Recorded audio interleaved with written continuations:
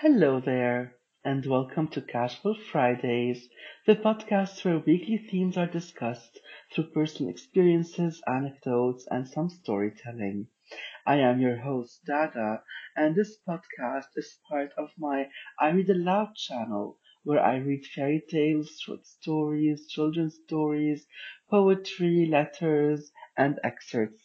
So if you like such content, make sure to subscribe to my YouTube channel. I also wanted to know that this podcast airs every Friday on the following platforms: YouTube, Apple Podcasts, Amazon Podcasts, Google Podcasts, iHeartRadio, Listen Notes, RSS, and Spotify. Today's episode is on creativity, particularly how creativity is affected by our mental state, our mental health, or our mental well-being. There is a common misconception that creativity is a gift, that you are either born with it or not. But that is a misconception. It is very wrong. Creativity is actually linked to the imagination, and it can be cultivated and grown just like a plant. And as long as you have imagination, you have creativity. The two are definitely interlinked. Now, psychological research has shown that there are three main types of creativity.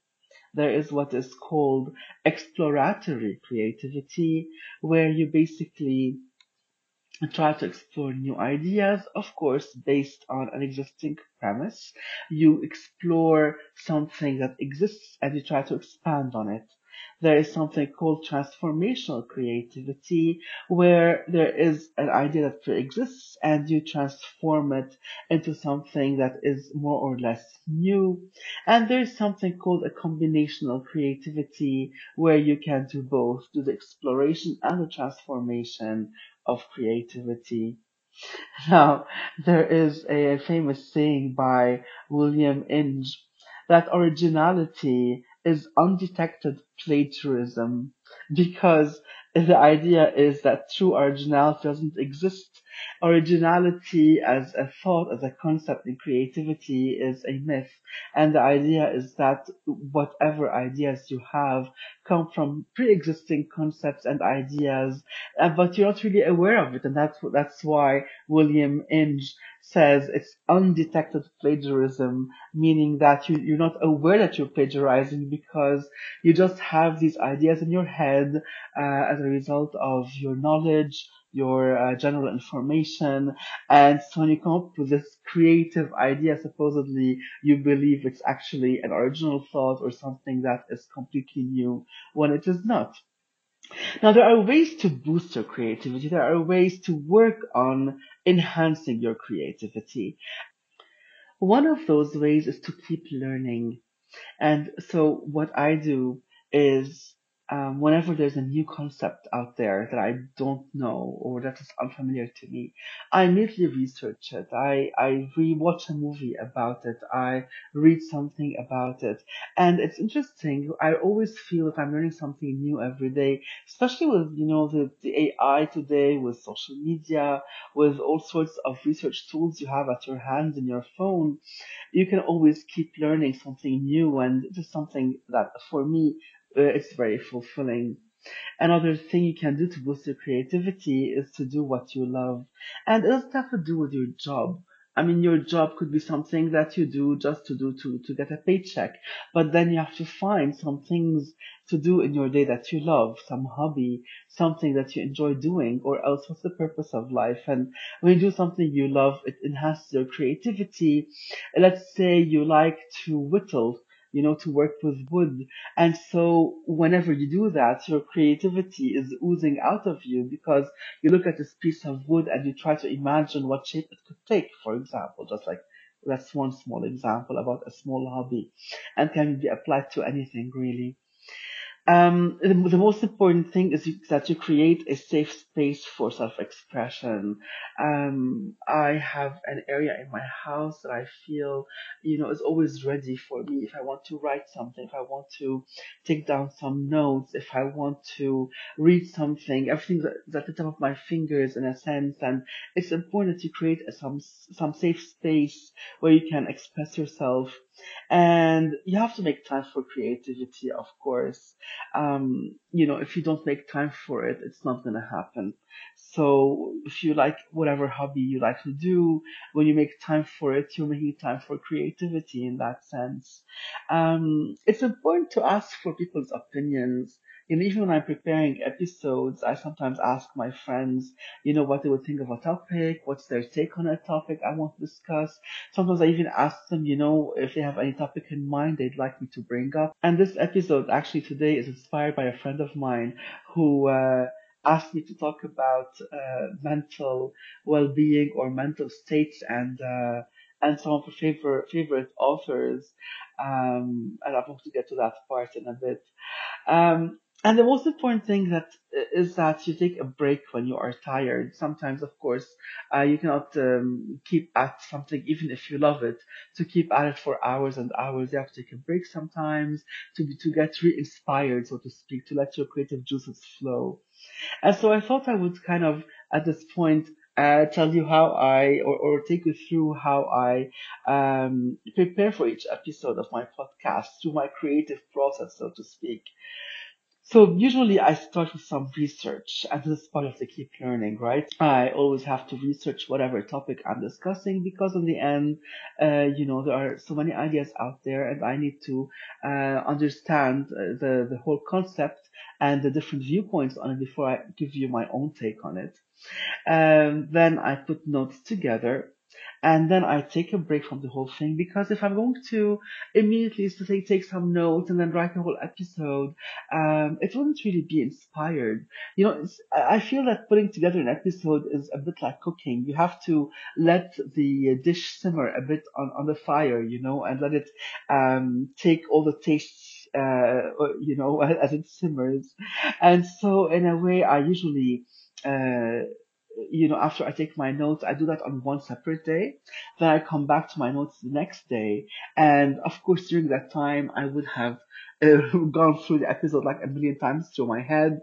And so I would, change my notes a bit, add a bit here, add a bit there, take something out. And then the most important thing I find is that I leave room for new ideas even while recording. So even as I'm recording now, if I have, a sudden idea, a sudden link, something that inspired me into a new thought or I don't know, a new a take on the topic, I integrate it. I don't say, oh no, it's not in my notes, I will not use it. So that's important that you keep the creativity open even as you are doing the final touches or the finishing whatever finishing the product up or whatever you want to call it. And of course, all this is done in a space where I feel comfortable, where I feel that I can express myself, and no one's going to hear me or to judge me, and I can do what I like in my space as I'm recording the episode. So let's go back to the idea that creativity is a skill that can be learned and improved and refined. And the idea is that, when I started doing this podcast, I had no idea of what a podcast is. I had no idea what it would take to prepare for an episode. And so I learned and I improved and I refined and I constantly actually am learning and improving and refining. And I hope that with each episode, I bring you something new and I bring you a better overall result. And so in the end, all this takes practice, and practice makes perfect in the end. And you just have to find your prowess and master it in the end. And I don't know if the word master is the right word because in the end, how can you master anything? I think that even when you become professional at something, you're not really a master of it. You could come very close to being a master, I think. But definitely, life is about life. Life, all in all, is a learning curve, right? And so it definitely is a learning process throughout. And definitely, like adding spices to the mix, you need, along with creativity, some curiosity. And I always, when I see the word curiosity, I remember Alice in Wonderland, and whenever she's saying curiouser and curiouser, and really, without curiosity, there is no imagination. I think there is no need to delve deeper into anything. There is no need to achieve anything. Um, and with curiosity, you need to have the courage, especially the courage to be authentic and to express yourself in your creativity. And you can do this in many ways, of course. You can do it in sports, in arts, in at work even. You know, sometimes people think creativity has nothing to do with work. Maybe if you're an accountant, you would say, "Yeah, I'm an accountant. There's nothing creative about it," but that's not true. I believe that in your process of accounting, the way you take something and you achieve it, and the way you finish it, and you refine the methods, and maybe even if it's the same thing every day, you do it differently every day because of your creativity. And so sometimes even the most mundane things, sometimes that you think don't require creativity, I believe actually do take up some of our creativity. Now, the beautiful thing about creativity is that research has shown that it increases positive emotions. It reduces depression, it reduces anxiety, and improves the general function of the immune system. So, can you imagine creativity can even help you not to get sick? But funnily enough, research has also shown that many famous artists and writers and creators or suffered from major depressive disorders, from bipolar disorder, from schizophrenia, from anxiety. And in fact, it has also been proven that anger, especially at injustices or unfairness, is a great source of some of the most amazing creativity. And you can see this mostly in female authors and artists, such as Frida Kahlo. I'm sure you've heard of her. She's a painter, and she has painted a lot of rebellious and somehow dark paintings. You have writers such as Sylvia Plath and Emily Dickinson. Sylvia Plath actually was so depressive that she actually committed suicide or tried to commit suicide at some point, and then she actually died of suicide at the age of 30. And Sylvia Plath's writing, of her most famous writings, are The Bell Jar and her poem Daddy, which is really very, very strong word that she actually calls him a bastard at the end of her poem. Um, there's also Emily Dickinson, who also is a she was viewed as like this, if you want, a rebellious poet, and she also was viewed as someone who paved the way to a new type of poetry, a new style of poetry. But she also suffered from depression and mood swings, um, and she was said to have sporadic creativity. And she has written so many things also about death and about anxiety, and about suffering.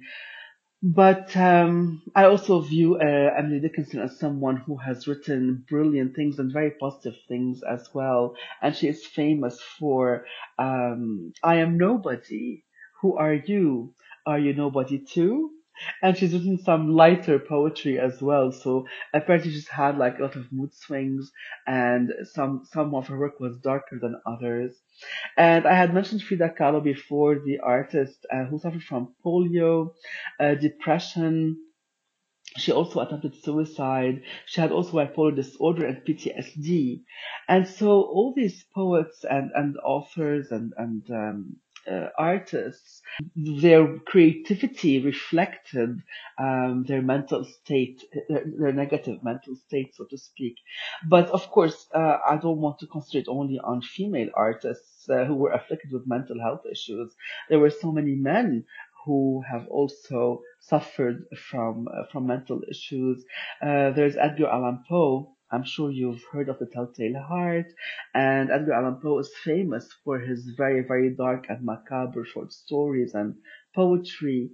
Another author who suffered from also mental health issues is Ernest Hemingway. He was the one who wrote The Old Man and the Sea, and his short stories are also filled with a bit of, the darker side of humanity. I am sure he suffered from PTSD because he was a soldier at one point in his life. But other names that I'm sure will ring famous to you. There's Nikola Tesla, Wolfgang Amadeus Mozart, Beethoven, Leo Tolstoy, Isaac Newton, Steve Jobs, Albert Einstein, Abraham Lincoln, Winston Churchill, Edvard Munch, Vincent van Gogh, Pablo Picasso, and Goya. So all these were artists, writers, poets, musicians who who suffered from mental illness and created genius. And there is definitely a correlation between creativity and what we can refer to as the mad genius.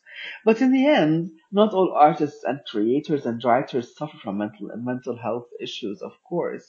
Maybe those who suffered in silence express themselves in darker topics of despair and anxiety, but then there are those who had a sunnier disposition and to express themselves with more optimism even when creating darker material. And what is the most important is that you express yourself. In the end, creativity is therapeutic. And even when you have, some mental illness, creativity helps you release the darkness, release the anxiety. And in the end, creativity does not have to be a famous piece of art or writing or invention. Creativity can be had, as I said before, in the office, in the garden, in the kitchen, in any hobby that you have. We only talk more about famous works and inventions because it is easier to point out some things there and to use them as a reference. But many studies have shown a strong correlation between creativity and well-being and happiness. And even those suffering, as I said before, from mental health issues, they diffuse their intense emotions through creativity. And so creativity ultimately brings satisfaction and joy and peace of mind. And I'm going to end with a couple of quotes. One's by Albert Einstein, who says, creativity is seeing what others see and thinking what no one else thought. I'm going to repeat that. Creativity is seeing what others see and thinking what no one else thought. And then Elizabeth Gilbert says, a creative life is an amplified life. It's a bigger life, a happier life, an expanded life, and a hell of a lot more interesting life. And I cannot agree more. On this note, I shall end today's episode on creativity. Next week, we shall delve into the topic of expectations. So make sure you tune in then. For now, I wish you a lovely weekend and send you all my love. See you next Friday.